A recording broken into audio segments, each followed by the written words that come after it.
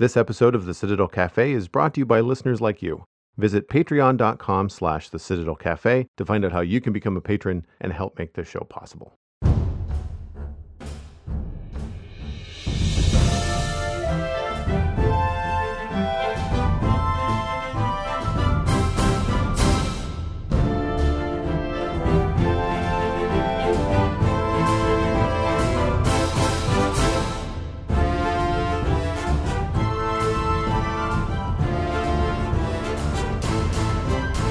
This is the Citadel Cafe, episode number 403. For Holy Crap Wednesday, June 2nd, 2021, my name is Joel Duggan, and the Citadel Cafe is where my friends and I watch spring disappear, and we talk about geeky stuff and you know, hang out and just kind of express the bewilderment of time and space. And the chuckle in the background that you're listening to is Stephen. Hello, Stephen. Howdy, how are you, sir? I'm doing great, and if people want to find Stephen, you can look at Stephen ESC on all the social media that matters. That includes Twitch, where you do a lot of streaming. We share a server, a Minecraft server. We are one and the same on that server. We do the same sort of things. I've been meaning to ask you, because I mean, I've been catching some streams sideways when I'm like lurking when I'm eating or doing something. How is the giant stair monument going? Because that is a huge undertaking. It's coming along really well. I'm not sure if you find this ever when you're streaming, though. Because, of course, I don't know if you do the same kind of large projects. I don't think you do, but... Have you seen the town that I'm working on? Yes, but it's, I guess... Good point. But I guess for comparison's sake, I'm doing a giant stair monument. So it is one massive single thing. One build, and I find on stream, I'm like, I've been talking about this single giant stair block for 3 months now. I'm running out of things to say. Where's your town? It's definitely a bigger project than I'm working on, but you can go, I'm going to work on a bakery today. Or I mean, if you do a bakery, like, and I'm going to work on, a blacksmith over here. And I wanted to have this style here, that style there, and we're going to do this. And I do plan on putting a town at the bottom of the stair monument that will allow me to, switch things up a little bit as I keep going along with the same theme of giant stair monument, but it'll allow me to keep things fresh in my mind and hopefully means, keep it fresh for others. Cool. Well, and that's one of the things that you can do too, is like, if you start to get stagnant with the build, which I mean happens for everybody working on big, long creative projects, just start the town, like start to plan out the town, give yourself a breather, like give yourself a time. And then you may be even able to schedule like streams where it's just like, Tuesdays are the stair, Thursdays are the town. I don't know. Like it's true. I've had some definite breaks where I've just like, okay, this needs to happen now for 2 reasons. 1, I'm sick of looking at gray and wood colors to make these buildings. And 2, I need to plan out this road, or I need to plan out this river and know precisely where it is, so that as I'm building up next to it, I'm not going to have to redo stuff later or regret putting a building where it should have been 3 blocks to the left or something like that.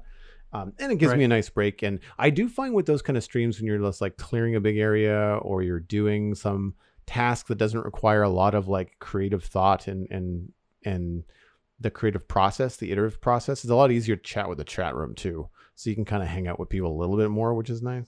Right. The problem that I have with the town, I like it. I like, as you mentioned, the fact that I can spend 2 or 3 streams and work on a build, like a carpenter workshop is the last thing I did. But before that was, a blacksmith and a bakery and a cooper where they build barrels and like that kind of stuff. Sometimes I can get those builds done in one stream. Sometimes it takes 4. But as you said, I am bopping from one thing to the next. The thing that is daunting is the fact that I've been at this since November, and the town, I want to say probably December. We'll say December 1st for the sake of an easy number. So 6 months, 7 months. 6 months. And I'm not even halfway done.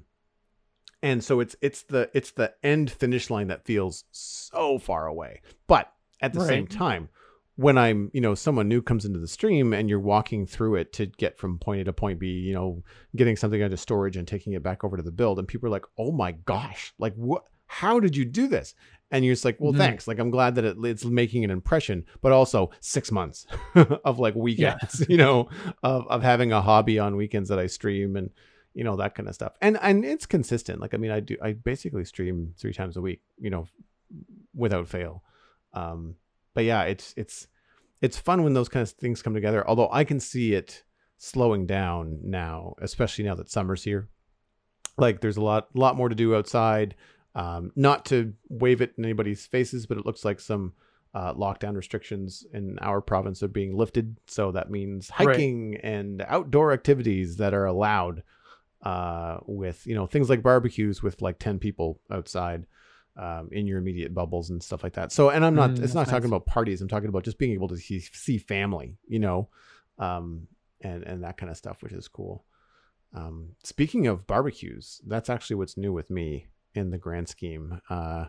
It was a birthday gift. My parents asked me what I wanted for my birthday this year, which was back in April. And I said a barbecue, but I have not done the research yet because I was very busy. So, I mean, rather than buying me a cheap one, like a little tabletop one, how about, if you want to contribute to something, I'll research and I'll buy a nice one. Well, as I started looking around, I've been wanting to get into smoking for a really long time, and it's hard with an apartment with a small balcony, and most smokers are pretty big. And smoking barbecue, you mean? A smoking barbecue, you mean? Yeah, like an offset smoker. Sorry. Food smoking dinner. Let's clarify. Texas style barbecue. Yeah. Although, man, I would kill for a cigar, but it's a non-smoking building. Anyway, I did a lot of research and found out that to kill 2 birds with 1 stone, I could switch to a charcoal kettle grill. And I picked up a Weber Master Touch 22-inch charcoal kettle. It has been fantastic. I've done 3 cooks on it so far. I'm still learning, so things are not perfect. But I thought it was going to be a much bigger pain in the butt to cook on charcoal after years of cooking with propane on a barbecue. And I'll correct myself for any purists out there. Technically, I was grilling the last 20 years, not barbecuing. But bygones. But yeah, I mean, it's a little bit of patience. You just have to light the charcoal and get it going and wait for it to heat up. But after that, it's basically just an oven. Like, it's no different than doing roasts or anything in the oven, except for you've got an open flame. You can manage it with the vents. I've cooked 2 batches of chicken breasts and 1 set of pork steaks last night. Nice. And the first 2 chicken stuff, I think, was like 2 weeks ago. So each time it's gotten better. I still tend to overcook stuff a little bit, but I think that's just because I don't quite know the temperatures of the grill and how much charcoal equals what temperature with the vents open and stuff. That'll just be time and getting to know, like, how heat affects that kind of stuff. But it's been fantastic because it's so much, I wouldn't say so much trouble. It's more effort to turn on to light and barbecue with the kettle than it is to just turn on a small gas grill. So I'm cooking 4 breasts at a time, 3 steaks at a time, and then I've got leftovers, which means I'm only cooking like a few times a week, really. And I think the barbecue might be better the next day. Like, the leftovers, dude, are incredible. Like, you barbecue the leftovers? No, they're cooked. So, like, you open up the little Ziploc bag in the fridge, and the smoky aroma of a chicken breast comes out. You're like, oh, yes. Nice. And I feel like it's better the next day because it's not like it hasn't dried out. Like, it's nothing like that. So I've had barbecue chicken nachos. I've had barbecue chicken pizza. I've had just barbecue chicken sandwiches. I've had pork sandwiches. I've had, what else did I do with the chicken? I think the rest of the time, the chicken, I just kind of had it straight. Just like I heated it up a little bit and just had it on a plate with, potatoes or whatever.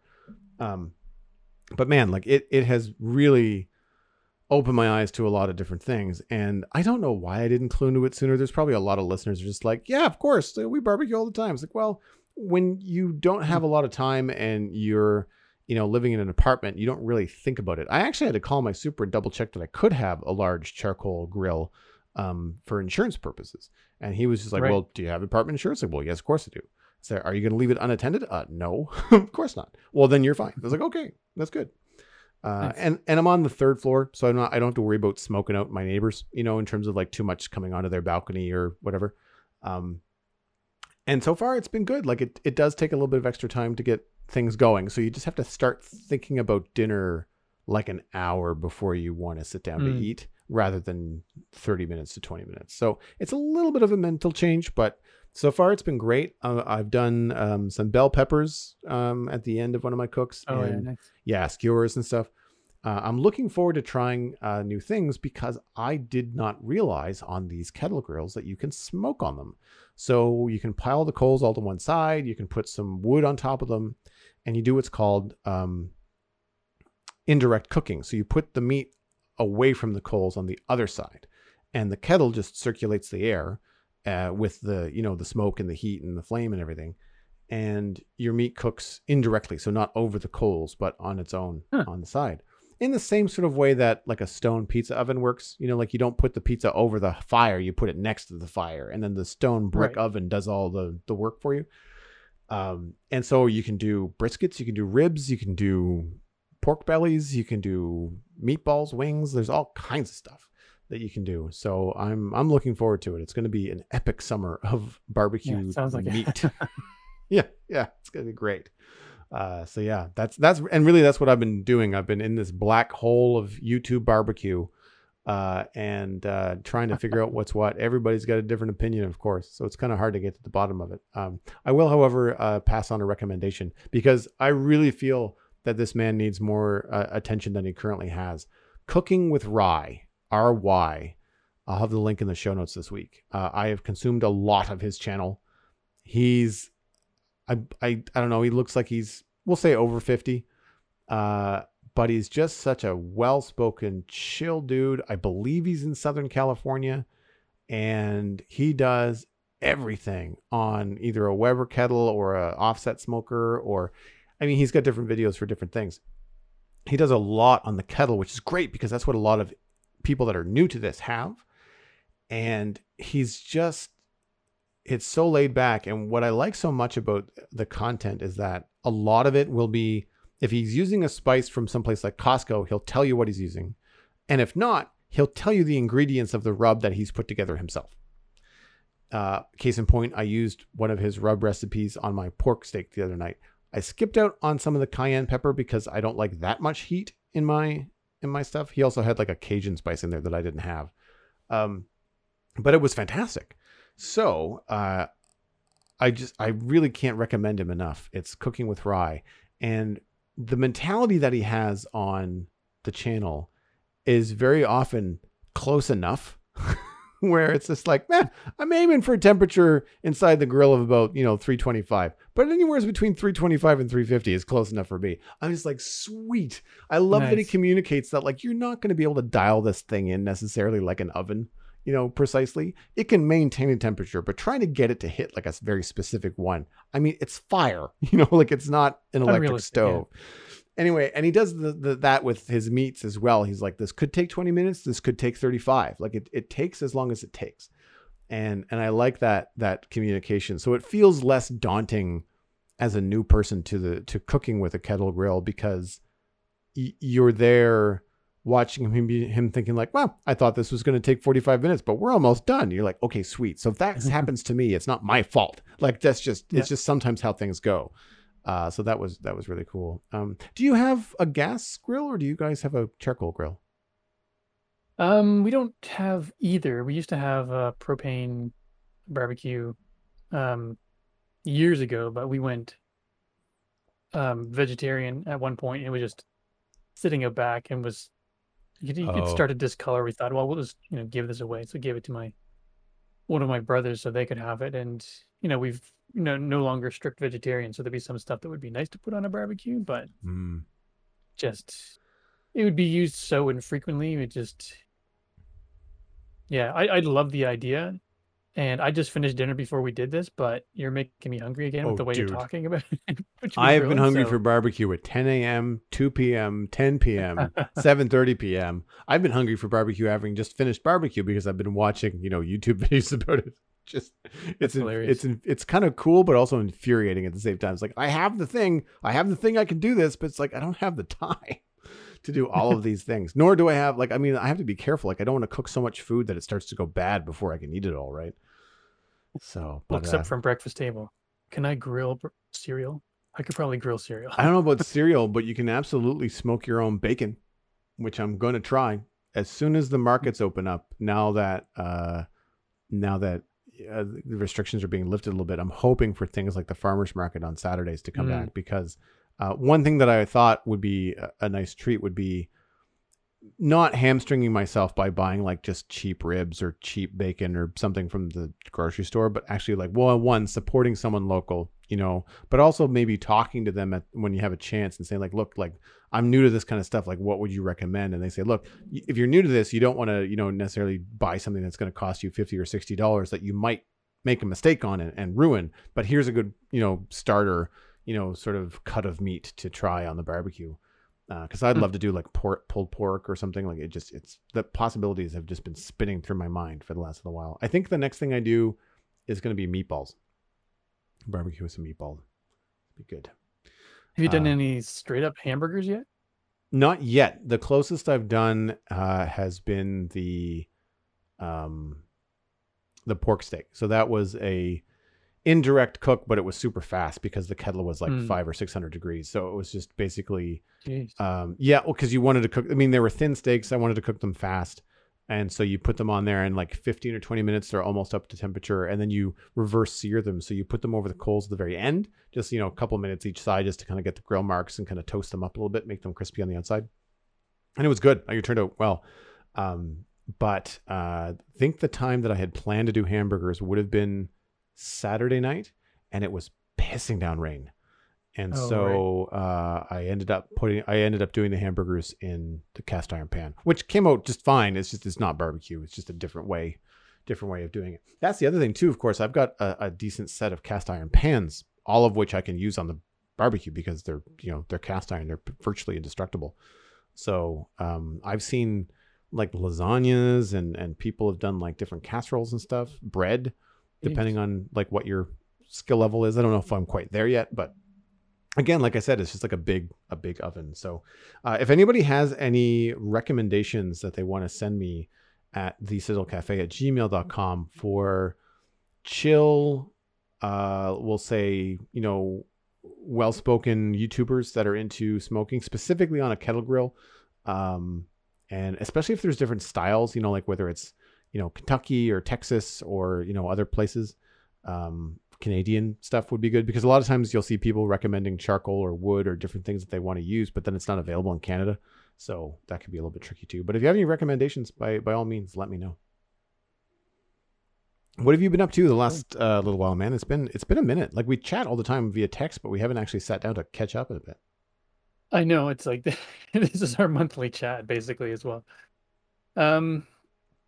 Not too much. I mean, to be honest, I've been, I guess more than anything lately, really trying to push creative projects forward, but I'm not sure, just not feeling it. I don't know if you ever get in those ruts where it feels like you want to work on something, but you don't actually, like, you just can't make yourself want to do it for some reason.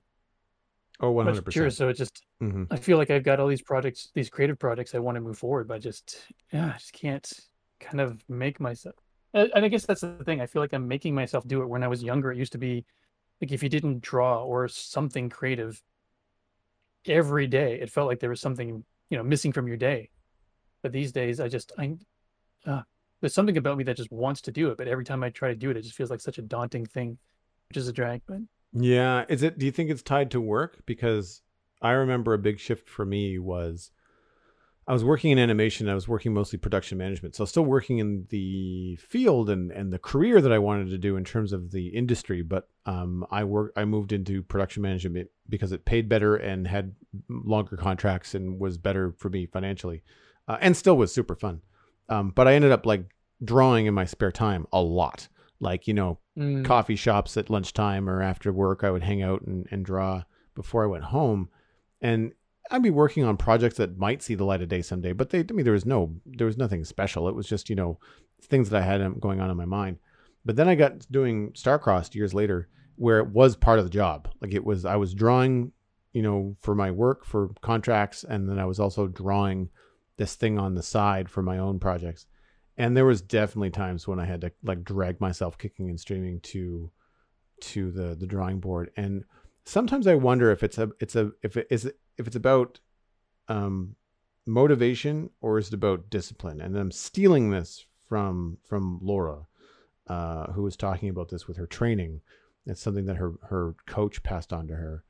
And I was like, yeah, like it's really good, because it applies to the creative fields too. Like sometimes you just have to make sure that you're in that chair doing the thing.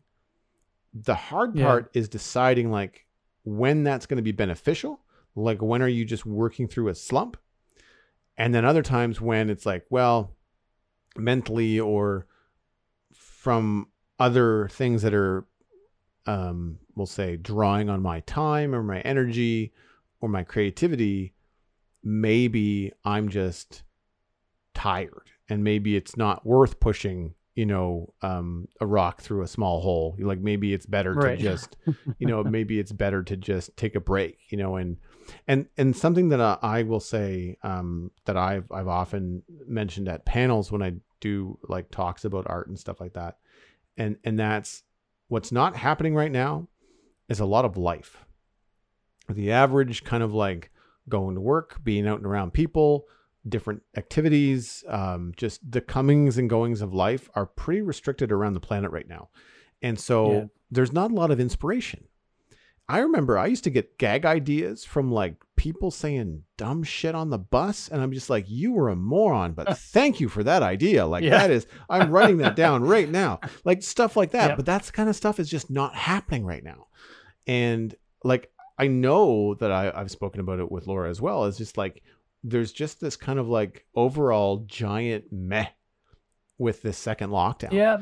And everybody's done. Like everybody's just fed up with it. And, no one's upset with, like, I'm not upset with you. You're not upset with me. But if we were to hang out, like it would be probably kind of ho hum compared to our normal kind of, way that we would engage with each other, because we're just so tired of this shit. Like it's just, no, that's a good point. like it just, and it's important to acknowledge that it's going to affect creativity too, right? And it's funny that you mentioned the bus because I had forgotten, but I use this writing app called Scrivener, and I've got it on my phone, my iPad, and my computer. And so, I forgot that actually I would write episodes of Big Salty Pond on the bus or on the ferry. Get probably half of it done on one day on the way to work, half of the episode done on the way home. Then I could spend another evening just fine tuning it so that the gag, stuck and hit when it was supposed to hit, then draw it out through the course of the week. So I was actually able to do almost an episode a week or an episode every 2 weeks. But man, just everything blending together. It's almost like maybe it's just finding the pockets of time is harder because everything's blurring together. So it doesn't feel like there's a pocket of time set aside anywhere, where there were definitive, moments on the buses and on the ferries where I couldn't do anything but sit there. Let's work on this project. But I don't know. So I've got another question for you. No. I just, because I'm curious about whether you feel this way as well, just because as an artist and a designer, something that I've noticed is that I've not drawn in my spare time for me in probably a couple of years. Yeah. I'm still doing creative things, but I'm doing them in Minecraft.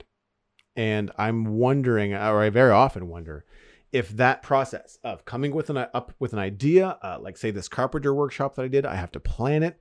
I get to create it out of nothing. There's zip there. I have to put in all the blocks myself. I got to choose the colors, choose the textures. I have to work on it in 3D. And not only is it something that I think would probably come together faster than it would if I was to sit down and try to paint it, in Photoshop or draw it. But it's a lot of fun as well. And whether that's got something to do with the restrictions so that you can't get too nitpicky, because like you can only get so fine grained with Minecraft because the blocks are ginormous. But like I've not felt the need to have like that creative outlet outside of a lot of what I do, because so much of what I do with streaming actually is creative content. Like I might as well be sitting there streaming drawing. I feel like I probably get the same creative scratch every time I do that. Yeah, maybe. because you've been streaming the last year or so, right? Like that's roughly Yeah, the I just had my 1 year rollover happened a week and a bit ago. nice. That's awesome. Yeah, I know it was kind of surprising that a year has gone by already. I was enjoying it thoroughly, but yeah, it could be that maybe I'm just spending a lot of my, I guess, creative thinking and whatnot on the Minecraft streaming side of things as opposed to drawing. I think it also comes down to like feeling like I have to do it. Yes. It almost it like the feeling like you have to do it also takes away from the actual enjoyment of spontaneously going, I just feel like I got to scratch something down on a piece of paper. It's more like, no, because I've done a handful of drawing streams as well, and it's just I enjoy them, but it's like, okay, I feel like drawing right now, but I can't. I have to go and be creative at 7:30 p.m. until 10 p.m. So it's not Yeah. like, oh, I'm inspired to do something right now. I don't have the opportunity to do that. So it's like I think taking these creativity and fitting into these time slots is not always easy either. No, yeah. Once you start adding a schedule to things, or I know with Starcrossed, like one of the things I used to do with the comic strip was I would write something and then realize this is a really simple but good gag, and it's really easy to draw, and it's not really tied into a storyline. I'm not going to do that right now. I'm going to Mhm. save that for that Sunday where I really don't want to draw the comic strip. And then I'm just like, oh, sweet. I've got this easy one. I can just rip this out in like 4 to 6 hours and not take like the 8 to 12 that it used to take me from start to finish to work on a strip. Cause I would just get so like into it. Like I would enjoy it. I would never, when I was working on a strip that I would eventually be really proud of in terms of the visuals, like I never disliked working on it. I always felt very happy when it was all done. So the time Right. involved was never a problem. But I know that there was times when it's like, oh, I'm not feeling creative. So if you have one where it's like, oh, it's a bunch of talking heads, this is going to be okay. I can get through this. But yeah, it's different. I think maybe animation helped me with that in terms of working through creative blocks. Cause like you're working for a company and yes, you draw for a living, but there's deadlines. You have to animate this stuff. And Mhm. I think part of it with animation, the way that it was easier to get through is that even though it is creative and you did have to draw and act and make these characters do things, there's a process to it. Like you have to start with the key drawings, you have to start with laying out the scene, then you move on to like your extreme actions and stuff like that. And because like if you could just get the process started, then all of a sudden you have a checklist. So even if you're not feeling overly creative, you'd still have at least a task list that you can just kind of bang out and it's like, all right, if I just follow this process, I'll at least get through what I need to do. And I would often Hmm. find that once I started down that process line, I'd start to enjoy it or I'd start to find things. Or for me, I get really stale with projects if there's not a lot of problem solving. Yes. Like if everything's really easy, I tend to lose interest, which is a weird thing to say, but I totally like creative challenges. And now this is very different from clients making bad decisions and asking for stuff that's ugly. But when it comes down to like, I think I can make this work. The client wants this. Let me see if I can figure this out. And that's where I'm just like, I'm in there. Like I really kind of want to figure this out, especially if it's somebody that's coming back, like a repeat client. I really want to live up to their previous experience. I find that Nice. that's really fulfilling too. Problem solving is one of the things I prefer about being a graphic designer because not everything can be 100% creative all the time, but sometimes it's just the simple challenge of trying to get more than should more information than should fit on a page to actually fit on a page in a way that is legible, clear. Like it's almost like pieces of a puzzle and trying to get them to fit into an 8.5 by 11 sheet of paper. Sometimes Yeah. Mm-hmm. that is more satisfying than trying to come up with a the creative. Yeah. I Yeah, I was hear you. designing a website recently and I was like, wait, the website is how wide? My gosh, how am I supposed to fit all this information in this little column? Like that kind of stuff. Because I haven't done one in a while. So it was Nice. interesting. But again, challenge accepted. Yeah. Yes, please. Yeah. Well, moving on Yeah. into what we have been watching. I have been, it's been a while since I wrote these down in the notes. I had meant to cover this back when Lou was going to be on the show. But we had to postpone a bunch of different stuff in May. Life happens, and here we are. And I'll give a spoiler warning here. We're going to talk about Jupiter's Legacy. Both Steven and I have watched it. I don't remember much of it. I remember really enjoying it, but I don't remember a whole lot of details. But Steven has got quite a lot of thoughts and feelings here. So I'm going to let you take the lead. And I'll chime in because I'm sure I'll remember it as things go along. But I wouldn't want to spoil it because I did really enjoy it. So if you've seen it or if you haven't seen it and you don't want to be spoiled, then maybe tune in a little bit later. But if you have, then by all means, right into the show, let us know what you think as well. So when did you first catch wind of Jupiter's Legacy? I think you and I spoke about it last time because I was Invincible had just wrapped up, and there was another show that you and I and Falcon and Winter Soldier had wrapped up. So I was on a bit of a superhero kick lately, and so when I saw that Jupiter's Legacy one came on, I was like, all right, well, maybe. And I think I'm trying to remember whether you saw it first or I saw it first, and then we chatted about it briefly. And then I went, okay, I got to watch the rest of them now. I think you may have actually watched the first. Yeah, that's right. We chatted about it, and I said I'm going to watch it, but then you ended up watching it before me, and then I said, okay, cool, I'm going to go do it. I think I messaged you after the first 2 or 3. It was like a Sunday night. Yeah, I feel like I remember just saying dude, I just watched 3 in a row. It's obviously it's yeah, got its hooks in me no matter what. So I think you'll enjoy it. Yeah. nice. Yeah, and it was good. Like overall, love the show. Did not care for the old makeup. I'll No. just say that right off the bat. Like No. so, only because the main character, Sheldon Sampson, aka the Utopian, played by Josh Duhamel. Is that how you pronounce his last name? I I think think. so.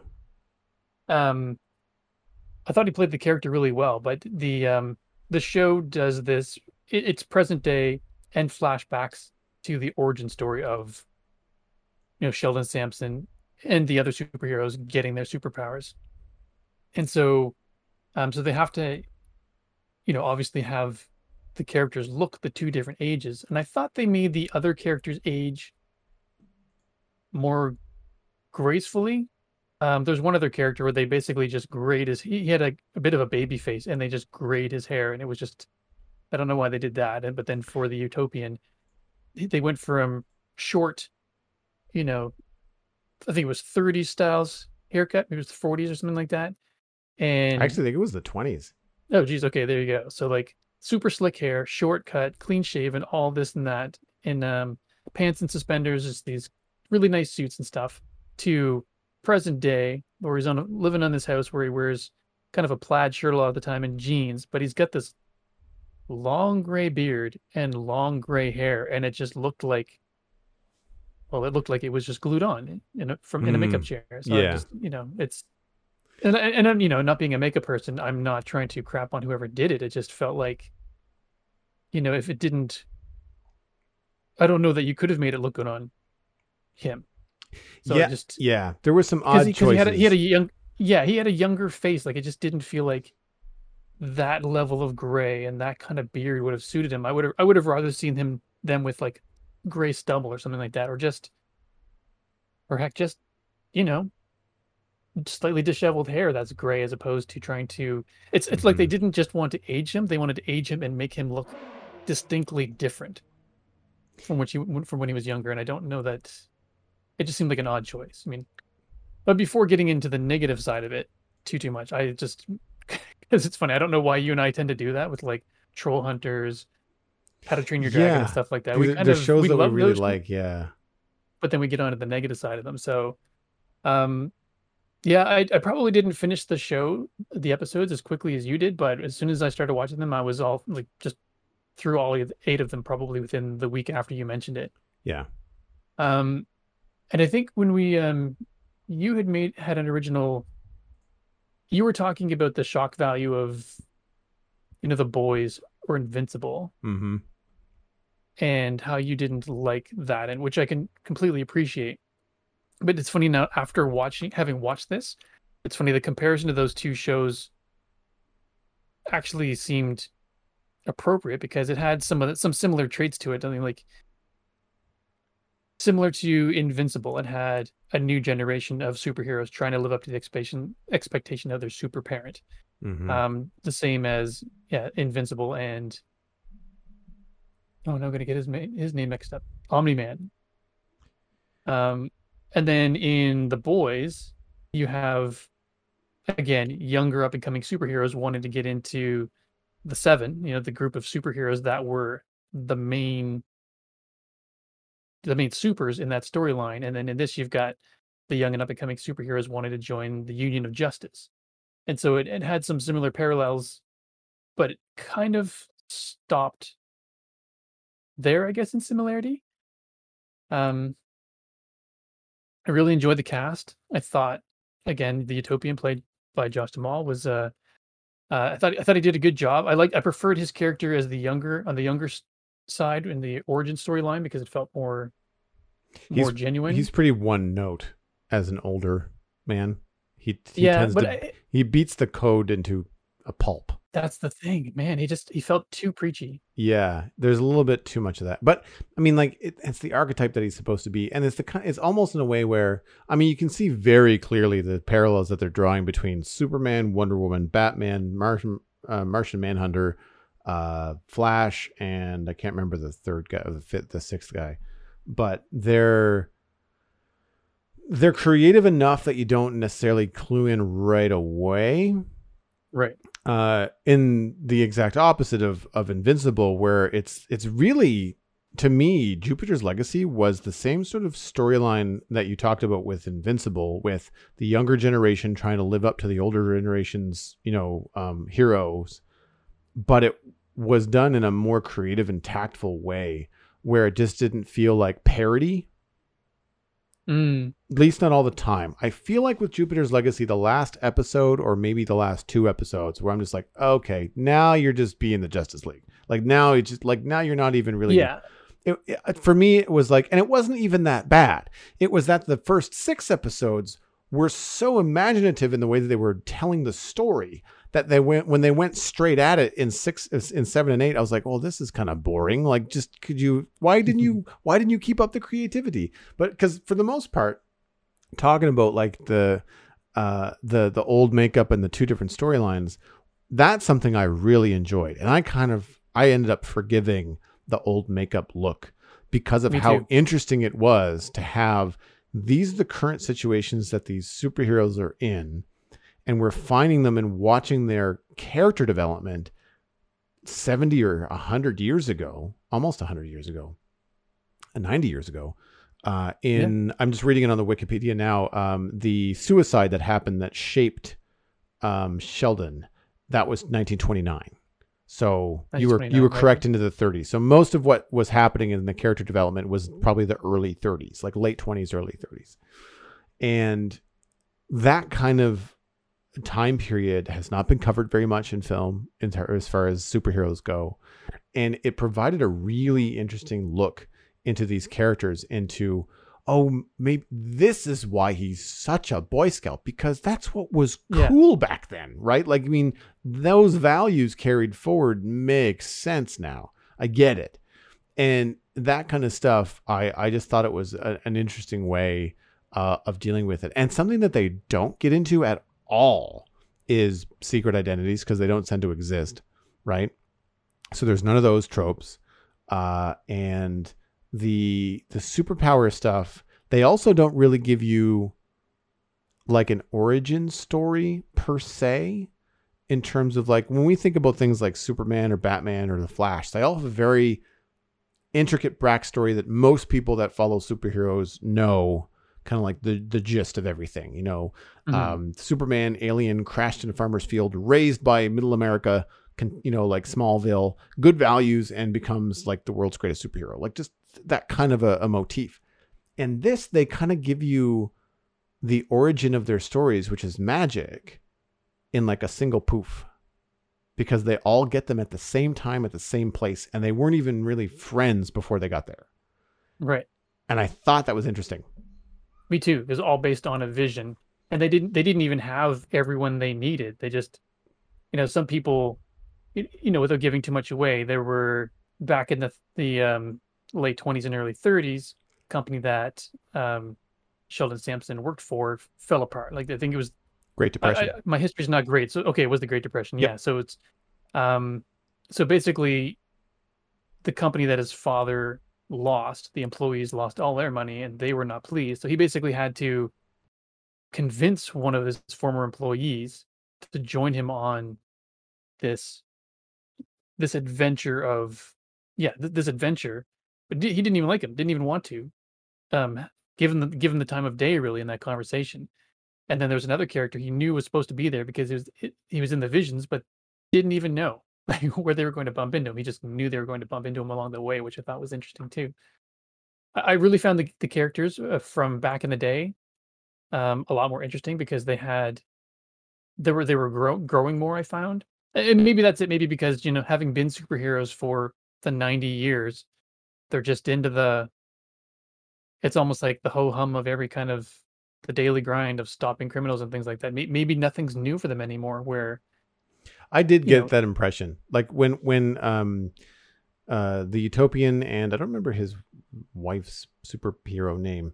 Lady Liberty. Lady Liberty. When they would have like the back home, how was your day, honey, talk. Like they would talk about things like I don't know, like some arms dealer trying to move nuclear something across a border in Kazakhstan. I mean, I'm throwing random countries out and names out into the Yeah. world just because I don't remember exactly what they said. But they're talking about it like in the same way that the average person would talk about a client coming into a firm and having to deal with them, and then it's the same stuff all the time. Like, why do these people never learn? And it just the way that they talk about it's like these like the people out there, because you can't even say like these humans never learn because all of them are humans. They've just been bestowed these powers.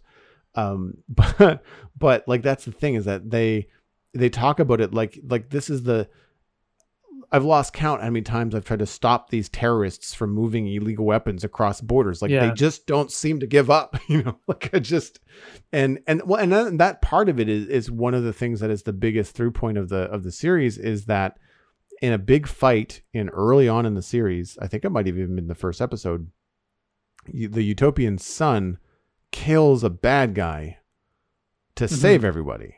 And it's something you're not supposed to do. You're not supposed to kill people. But he does it because he saves his parents, right?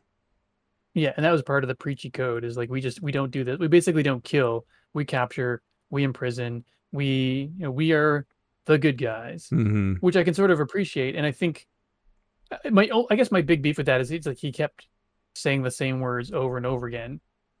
This is what we do. He does. This is how we are. We have to live by the code. And after a while, it's like, oh my goodness. Because there's no further explanation. Yeah, exactly. And I don't even think we got a full explanation other than like he went to see that shrink one time, which I thought was pretty funny in the end. It was a psychiatrist or super intelligent guy who he actually caught and imprisoned. So he would go visit this shrink in prison every once in a while, which I thought was it surprised me that it would have been in a jail, which is pretty funny to me. Yeah, that to me was it smacked of like the whole Lex Luthor Superman relationship, like just with a twist, like with a fun twist, like it wasn't obvious at first, like, and that's the thing that I liked so much about most of those shows, where like when you realized what they were doing and what they were paralleling, you're like, oh, okay, clever. It wasn't like immediate, like, oh, this is the Lex Luthor character. Like for the first few scenes, you really thought that he was seeing a shrink. Yeah, exactly. Yeah, it was well done in that sense. Yeah, the thing that I found repetitive about the Utopian was, like you said, like he just keeps on saying it's even the same lines. Like they don't even really give him a more creative way to say it, and he reacts to certain situations with those "we must uphold the code" in a very unrealistic way. I felt when that initial bit of violence happens and the bad guy dies at the hand of his son, he just jumps immediately into, what have you done? What about the code? Yeah. There's no thank you. There's no, oh, holy crap, son. Like there's no moment of shock. Like he's not even surprised. He just goes straight into like dad wag finger mode. And that to me, it's like, it would have been better in that situation, and many times I think because of how repetitive it gets, just silence. like him just looking over his shoulder and just kind of contemplating like, what the crap do we do now? This line has been Yeah. crossed. I feel like there could have been more of that. His wife, Lady Liberty, Yeah. I felt like her processing of that stuff was better. Yeah. Because I mean, and to clarify, it wasn't just they were fighting a bad guy and his son killed him. Like this true. villain had a suit on that was literally about to go nuclear and kill all of them. Oh yeah, there was like 6 or 8 people. People in the nearby town. So they talked about basically his son did what he felt he needed to do in order to just save everyone there and save innocent people nearby. So it wasn't just all right, I'm going to break the code and kill this villain as opposed to imprisoning them. I would have done the same thing realistically. I mean, yeah, I don't want to die or have the people dear to me right in front of me die. So yeah, it's one of those things where it's a hard thing to say whether you could or would or wouldn't. But like, I would like to think that I would have the stones to do it if that was the situation where it's like, okay, this thing is like, I'm saving the people that are constantly saving lives every day, right, as well as a town over there. Like, I kind of hope that one evil, I mean, he's not even, I mean, it looked like a person, but it was pretty alien looking. I'm not sure what the character's origin was supposed to be. But he was a big, almost looked like a Thanos looking dude, really, for the sake of, another comparison. So, and these are the things that you don't realize right away. Right. And then they give him like a funny New York accent and a weird twist in his personality, when you meet him later on or have flashbacks and talk about him later on. And you're like, okay, that's really different. And like, because Thanos's personality kind of fits his physical form. Right. But then when you see this guy, his personality does not fit his physical form whatsoever. It's really some interesting juxtaposition there. But I had the hardest time with their daughter, and I'm struggling to remember her name. Is it Chloe Sampson? Chloe Sampson in the show. It's funny, actually, I kind of liked her character, but wanted more. I think it might be just the fact that I find, and again, there's even a trigger warning that Netflix gives you about her storyline. There's a lot of substance abuse and a lot of her not being very nice to herself. And I find that, and it doesn't matter that it's a woman, it just man or woman. I find that kind of stuff really hard to watch in film. Like if it's someone that has like a cocaine addiction, or it's a character that is dealing with like any kind of mental illness that like where they're just causing themselves any kind of emotional or physical harm on film, especially when the acting is very well done and cinematography, like in every, and it was very, I mean, oh my gosh. Elena, I think Camporas, I think is the actor's name. She's a chameleon, like crazy good. You don't think at all about acting and the fact that you're watching a TV show. Your heart just goes out to this torn, broken daughter that is just trying to like not be her parents, but then also please them at the same time. Like it's heartbreaking. And that to me was just really hard to watch. And that's the kind of thing where like I tend to tune into superhero shows to not watch that. So it was a hard part. I'm not saying it's bad. I'm just saying it was the hard pill to swallow in the gritty side of the story. Right. And I think, I mean, sometimes these shorter shows are great because you're like, all right, got a cool looking show, 8 episodes, I can do this. It's basically like a really long movie. Let's just get through it and enjoy it. But I feel like I would have enjoyed probably 2 more episodes to get some backstory, like some more backstory. I feel like she again, as you said, Elena Camporas played broken Chloe unbelievably well, but they didn't really get into a whole lot of why. I mean, they touched on it, trying to live up to parents' expectations ish, but not really wanting to have anything to do with being a superhero as well.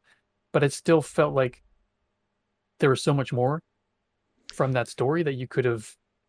Like, I'm looking forward to season 2 because I hope they spend more time on. I wonder if they'll have the same approach with season 2, because as you're saying that, I would think that it would be really cool to see some flashbacks with like high school aged Chloe, right? Flashback to that, figure out where the trauma came from, where the daddy issues come from. Fast forward to whatever she's doing now in the current plot as as things go forward. Hmm. I I wasn't terribly surprised with the way that they kind of left the cliffhanger with his brother. I can't remember again. Ben Daniels is the actor. Brainwave is the name of the character. What's the Oh yeah.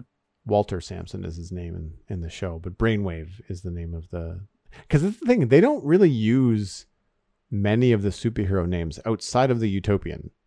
I think they only mentioned Brainwave's name once at the very beginning, like, "Oh, Brainwave's gonna be there." There's kind of this eye roll. Like, great. I forget. I've seen that actor in a couple of other things, and I think he does a fantastic job. I saw an interview, a small interview with him about this show, and he said he intentionally played the two characters, like the two different timelines, as two different characters. That's what he wanted to do, so that there Mm-hmm. would have been a clear shift between Walter of the origin story and Walter later on as Brainwave, and I think he did a fantastic job. Mm-hmm. Two of them. I wish I guess I'm just trying to think. There was also, I guess, spoiler alert. His daughter on the show, Reiku, I believe her name was.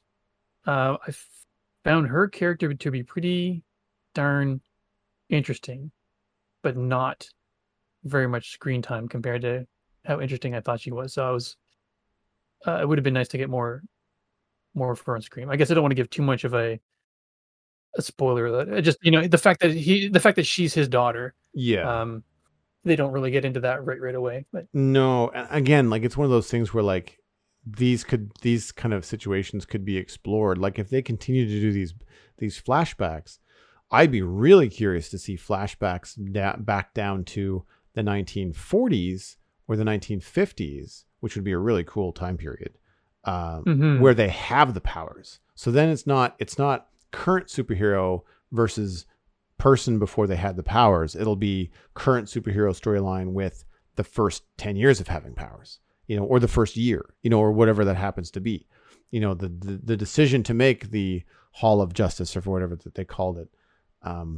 Like that kind of stuff would be interesting. There's also the giant mystery of why their best friend betrayed all of them and tried to kill them. Like Right. they just kind of Yeah. tell you that, but they don't show you any of it. They don't give you why he was so mad that he decided to fold on everybody. They kind of hint at the fact that he just outgrew the code and he decided to walk outside of it, and therefore, the Utopian's like, all right, well, you're out. And then he just became a supervillain. But that seems like a really quick drop to just kind of throw in a sentence. You're like, okay, well, Yeah. that just doesn't seem to happen overnight, because in this, like it would in the comics, in the traditional comic sense of that kind of stuff, those kind of flips and flops happen the same way that they happen in WWE wrestling, right? Like the script says so, right? But in this, you don't, as far as the way that they tell stories, you don't get those kind of flip flops within the episode, within the season, right? Like the flip flop with Brainwave, the change in his behavior is decades, right? Like it's this huge buildup, this slow burn, Mhm. which is cool, and what I want to know more about that, right? So again, the creativity of the show, the excellent cinematography and visuals and sort of presentation that way, old makeup aside, has me forgiving some of the very clear parallels between the Justice League and the main DC superhero canon. Especially because of the way that they handle the kids. Like I feel like that kind of stuff is interesting. You know who was Yeah. a sleeper hit for me that I didn't think was going to be as interesting as he was? I'm trying to find the character's name right now on IMDb, but he was the dude that had the little stick, The Rod. Yeah. the rod. Hutch, was it? Yeah. I think so. Yeah, that's him. So basically he's got this, I don't know, magical or technical thing, and he's supposed to be the son of this superhero that basically bailed on all of them, who's essentially Batman, right? Like you don't really get to see him until the Mm. end, but like he's essentially Batman. And so Hutch has got this device that his father left him, or that he claimed at some point. Yeah. That's what I find interesting because I believe that used to belong to Blue Bolt, who was the guy in the origin story, there was that guy they didn't meet yet, and they sort of met him on the way there. I think when they were showing flashbacks, that device belonged to him, not Oh, Hutch's father. So I'm really curious to know how. I might be messing it up, but I think it may have gone from one superhero to another superhero's son. So I don't know how that's. yeah. Again, questions, but I mean, I would imagine there's going to be Mhm. a season 2. I would be very surprised if it got canceled. But what's neat about it is that like he basically uses it a bunch of times in the show to travel. He just kind of says home or Kentucky or whatever, and it just kind of zaps him wherever he wants to go instantaneously. Or he can tell it to go someplace and come back. And That was a cool flip. that was a cool moment where you're like, oh shit, this guy has got some serious power here. Like, unless you can stop him from talking, like you're in a world of problems. And Yeah. I don't remember the name of it's inconsequential, but there's a mob boss giving him trouble, and the goons come to collect. And he kind of opens up his hand and he goes, the funny thing about this is most people think I have to hang on to it. And then he goes, Goon Boss's heart, and the thing disappears. And he goes, my hand, and it comes back and it's just covered in blood. And you're like, Yeah. oh snap. Like, that is some serious stuff. And he had that hidden the whole series. Yeah, and I think right afterwards he said shark infested waters and tossed it to one of the guys. Right. Yeah. And the guy just vanished, and he just said hand or home, and it came back to him. Came And back so to he's him. like basically, yeah, to the other goon, he just basically, I forget the exact words, but basically said, I think we have an understanding now. So Yeah. maybe you can just leave me alone now, which I thought was it was a cool, unexpected moment for sure. Yeah, no, I like that. And obviously he's got some plans too. I mean, he's trying to, no Mhm. one knows where his father is. He apparently does, or has a plan to try and locate him, and is hoping to bring him back, which I would imagine cause all kinds of drama, in the, whatever they call their giant team up. Again, like it's Yeah, one of those things where it just starts to get so similar that I know the Hall of Justice and the Justice League is the wrong Union of team Justice, name. yeah. Union of Justice. I mean, come on, like that kind of stuff. It's a little bit, again, by the time you get to the end of the show, it's a little bit on the nose, but I really enjoyed it. Again, like the only thing that I think was a little bit strange was the utopian one note stuff at the end. But that to me, I think is also, I'll call it a fair criticism of Superman. Like, it's one of the things that people complain about in the Superman comics, I know from storylines, is that there's only so many things you can do to challenge Superman, right? And I feel like the fact that he's such a Boy Scout tends to be usually one of his weaknesses that the enemies of Superman tend to exploit. And I don't think they needed to go quite so heavy-handed with the Utopian. I would have liked to have seen him be, rather than being some sort of cookie cutter, like pristine version of Superman that we're all supposed to go, oh, okay, yeah, I get it, you're making fun of the Boy Scout. I would have rather him be almost Superman, like have him have some flaws or something that held him back or something. Would have been a little more interesting. But I recommend the show. I don't know about you, but I think people that are into heroes should check it out. Yeah, I think they did a good job too. I mean, I tried to do my homework for this evening and got the comics out from the library again just to see, and I think the show is superior to the comics in this sense. I didn't even realize it was based on comics. I thought it was like an original series for Netflix. Yeah, no, it's I didn't realize it right away either until I was reading a couple things on it, and yeah, it's the as we talked, the flipping back and forth between the two times is one of the things I really enjoyed, and they don't really do that. They're already superheroes, and they're just sort of, but it was almost like soon after they became superheroes back in the day, and it's just going along from there. They haven't even done the origin story yet. Their kids aren't even there yet, so they're like there's not the two things that I sort of enjoyed most about the show aren't even there. It's just, I guess it's giving you all the backstory that we haven't seen yet in the show, but I think the show does a better job of revealing and telling the story anyway. Man, if anybody at all does not think the show does enough to kind of separate itself from the Justice League, the cover art for these comics certainly do not bother to even try. Like, it looks like the Flash Batman and a couple other heroes on the front Oh cover. Like yeah. it's wow, like a little on the nose, folks. Fox, Tech Fox, Flying Fox. What's the Batman character's superhero name? Um, Um, I think he was Star Fox, the Sky Fox, Sky Fox, Sky Fox, yeah. Sky Fox. Yeah. And then the Flash is basically, I think they call him Phase or whatever because he's just super fast. You know what a flying fox is, Steven? It's a kind of bat. Yeah. Like, just come on. Anyway, on that note, anything else that has been gracing the small screen for you this week? Family and I watched a movie called Love and Monsters. Oh, how is that? That's been all over my Netflix page.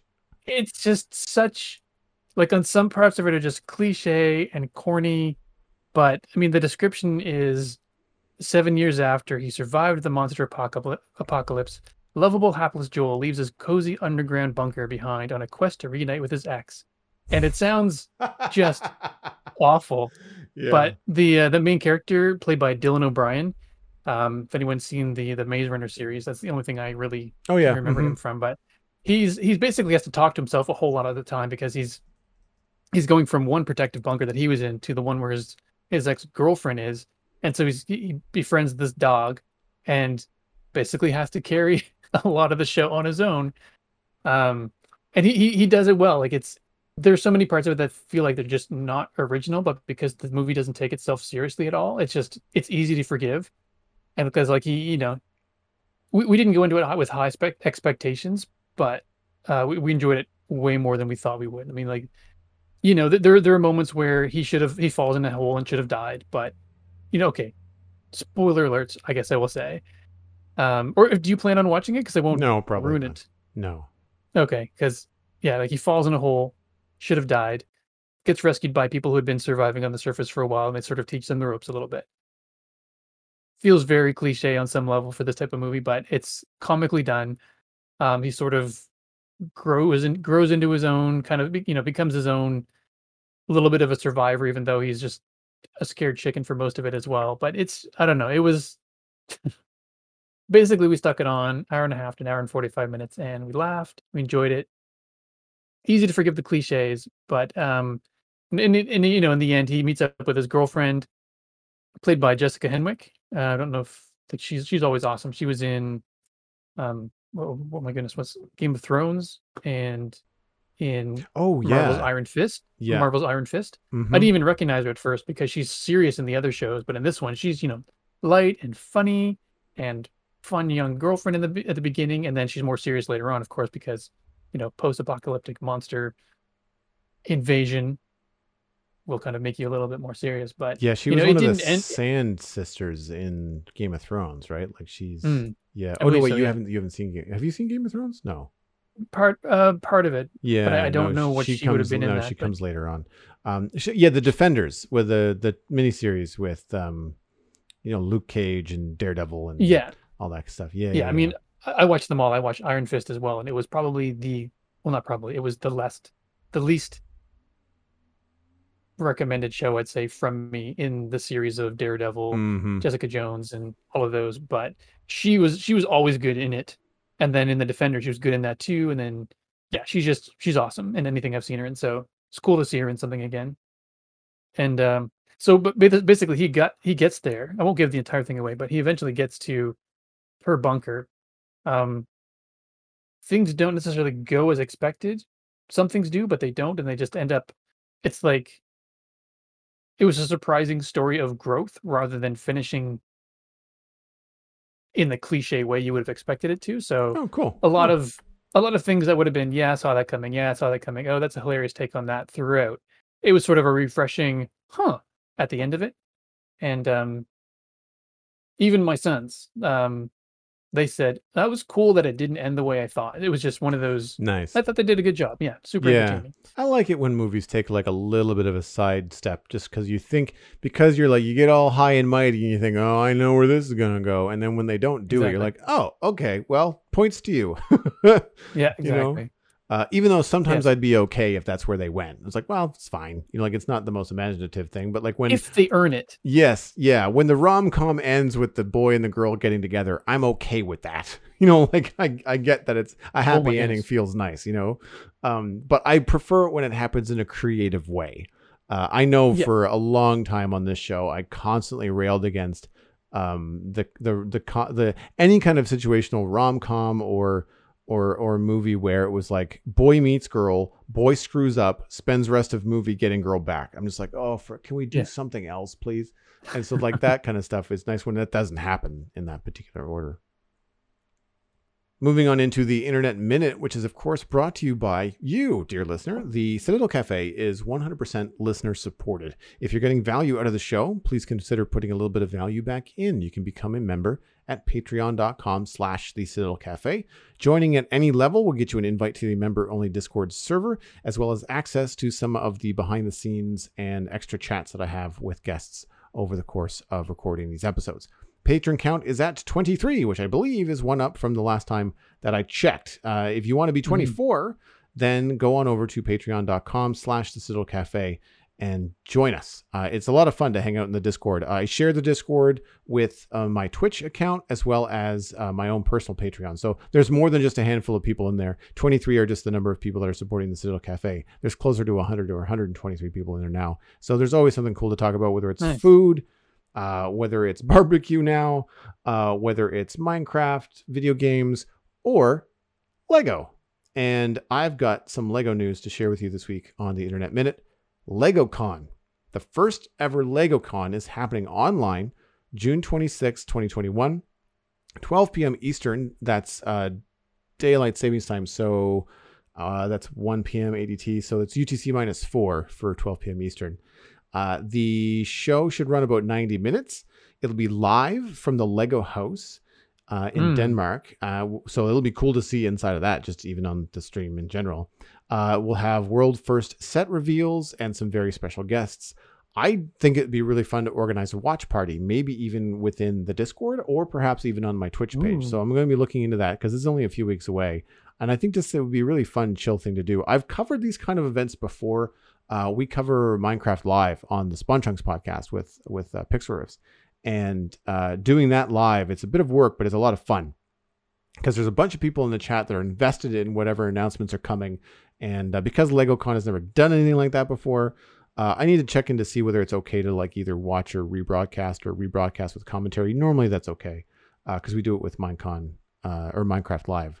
But I'll check on that and let people know what's up. But either way, mark it down on your calendar, June 26th at 12 p.m. Eastern Daylight Time. The other thing that I want to point out is there is a new Lego set out called Lego World Map. And it is one of the art sets. So they've done these with the Sith from Star Wars, and they did it with Iron Man. There are a bunch of single peg circular pieces that you follow a specific pattern, and then the pixel art ends up making a mural or a piece of art that you can then hang on the wall. And all of it's made out of Lego. And the set is $350. Yikes, Canadian. It is set 31203. And there are 11,695 pieces. Altogether, the world map will measure 26 inches by 41 inches. Completed dimensions on your wall. Jeez. It's cool. I'm not going to say it's not cool. But boy, is that pricey for Lego dots. Expensive. Yeah. And I mean, like, people are thinking like, well, how fancy is it? Well, in the oceans, they use different colors of the dots to kind of give you the topographical, like ocean, like heights and depths and stuff. They don't do a lot of that on the continents. The continents are all white. I feel like they could have maybe gone a little bit farther to give a bit more detail. The fact that there's just so many white pieces repeated over and over again is like, well, I don't necessarily know if that doesn't speak to me quite the same way something that has a little bit more of a color variation to it would be. But then again, they might have tried that and it might have looked terrible. Like maybe that became very difficult to then see the continents from the oceans. But then again, like it's Lego. You can make as many colors as you want of these Lego pieces. If you need to make special colors for this thing, maybe you should do it. It's a neat concept, which is why I'm sharing it. Yeah. I'm not saying that I'm going to go and spend $350 on it. Now, on the flip side, I don't remember the price of the ones from Star Wars, but they're not nearly the same. Now, they're not as big, but they're like 3-in-1. So you can totally like take the Darth Vader one. Okay, so it's $150 for, like, say I'm looking at the Iron Man one right now. And you can make Iron Man, there's like a Mark 1, a Mark 2, and then the Hulkbuster. Or if you combine all three of them, you can turn it into like a tall, sort of like vertical, almost like a phone proportion image of just Iron Man head to toe, which I thought was really cool. So you have options there. And that, to me, at how many pieces are in it?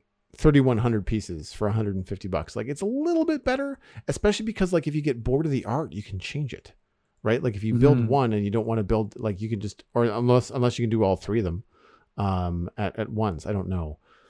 Anyway, looks cool. I just don't know if the world map kind of fits the price in, price out for me. But those are my picks this week. So stay tuned for more on the LegoCon. If I do anything with it on Twitch, I'll definitely let you folks know here on the show. Do you have a pick this week?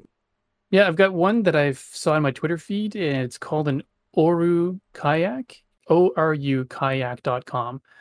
Basically, they're origami kayaks that fold down into a portable side that you can just sort of basically transport them in a trunk of a small car, or they come with a strap on them, so you just carry them from your trunk to the beach, and then you just set them up. Thought it was super cool. Basically, you don't need to have roof racks or any kind of proper equipment to transport it from point A to point B, and essentially fold out. And they're self-contained, so it's not like you have a carrying case that they go into. It's just they fold in on themselves and then fold up on the sides into this little, like a suitcase type thing. And they range in weight anywhere from 20 pounds to 41 pounds, depending on the model. The heavier one is a two-person kayak, and then the price range also goes from $8.99 to $19.99 US, again, depending on the model. Like, it's one of those things that I couldn't afford right now if I wanted to, but if I had to put disposable income, it's just such a cool thing to be able to get. Basically, you could have 4 individual kayaks that you just slide into a trunk, get out on the water, or get out to the water's edge, and away you go. I think it's a super cool thing. So granted, those are US prices. Looking up at some of the fancier kayaks just quickly at Canadian Tire, they're in the $600 to $800 range for a nice kayak. So it'll be more when you translate the Oru kayak into Canadian. You're looking at more like a starting price of around $1,100. But still, these ones that I'm looking at don't fold up. Like you need a roof rack. You need, like, there's all kinds of stuff that you need for that. I feel like I've seen the Oru kayaks back. I think it was a Kickstarter, maybe. Oh, could have been. As soon as I saw it, I was like, I've seen this before somewhere. They're really cool. And 20 pounds is nothing. I know. It's just, it had me wishing I had the money to just go, yep, just take it, send me one, and we're good. But Yeah, man, like, just to be able to fold it up in the trunk of a car or put it on the back of a bike, like, very, very cool. Yeah. I guess the other thing I had to mention was just something one of my sons mentioned earlier today was Nintendo Direct. The E3 presentation's coming up soon, live stream June 15th. So we're a bit of a Nintendo family here, so they're going to be announcing. It's going to be roughly 40 minutes long. 9 a.m. It does not say the time zone. I apologize for that, but essentially they're going to be talking about new games they're going to be releasing mainly in 2021. And I'm hoping that they mention or reveal their plans for the Switch Pro that I've heard rumors about. So that's not an official thing, but I've seen it mentioned a bunch of different places, and I'm just hoping, because I've been wanting to get one, but just feel like this one's been out long enough, and other consoles update on a regular basis, it seems, except for the Nintendo ones just sort of stay around for a long time. So if there is a new version of the Switch coming, I'd probably be more inclined to throw my money at that. 9 a.m. Pacific time, 12 p.m. Eastern. Yeah. Saw that as you were saying it. Well, that wraps up this episode of the Citadel Cafe. You can get more information about the show and links to some of the things that we talked about at thecitadelcafe.com. Music for the show is composed by Kevin MacLeod. And of course, you can email us at thecitadelcafe@gmail.com. Find the show by name on Twitter. Subscribe on iTunes, Google Podcasts, Stitcher, Spotify, and YouTube. And spread the show around. Tell friends about it. It's one of the best ways to grow the show. Costs you nothing. Just recommend to a friend that they listen to the Citadel Cafe, and hopefully they like it too. My name is Joel Duggan. You can find everything I'm doing online, including my illustration and design portfolio at joelduggan.com. Listen to my other podcast about Minecraft at thespawnchunks.com. And today I will point you towards twitch.tv/JoelDuggan, where I have been streaming the latest snapshots for the Caves and Cliffs update in Minecraft. That's coming out next Tuesday, June 8th. And playing, of course, on the Citadel, doing some medieval building and stuff on the weekends. Stephen, where can people find you online? As you mentioned, most places online at Steven ESC, but I too have been spending a fair deal of my spare time streaming Minecraft on Twitch at twitch.tv/Steven ESC, where current project, as we discussed, is a giant stair monument, and next thing is to pour more lava down pillars. So the interior is lit by pillars of lava, so come check it out. As someone that has a brand new barbecue, I can tell you that playing with fire is fun. You've been listening to the Citadel Cafe, where we are fast, easy, and cheap, but you can only pick 2.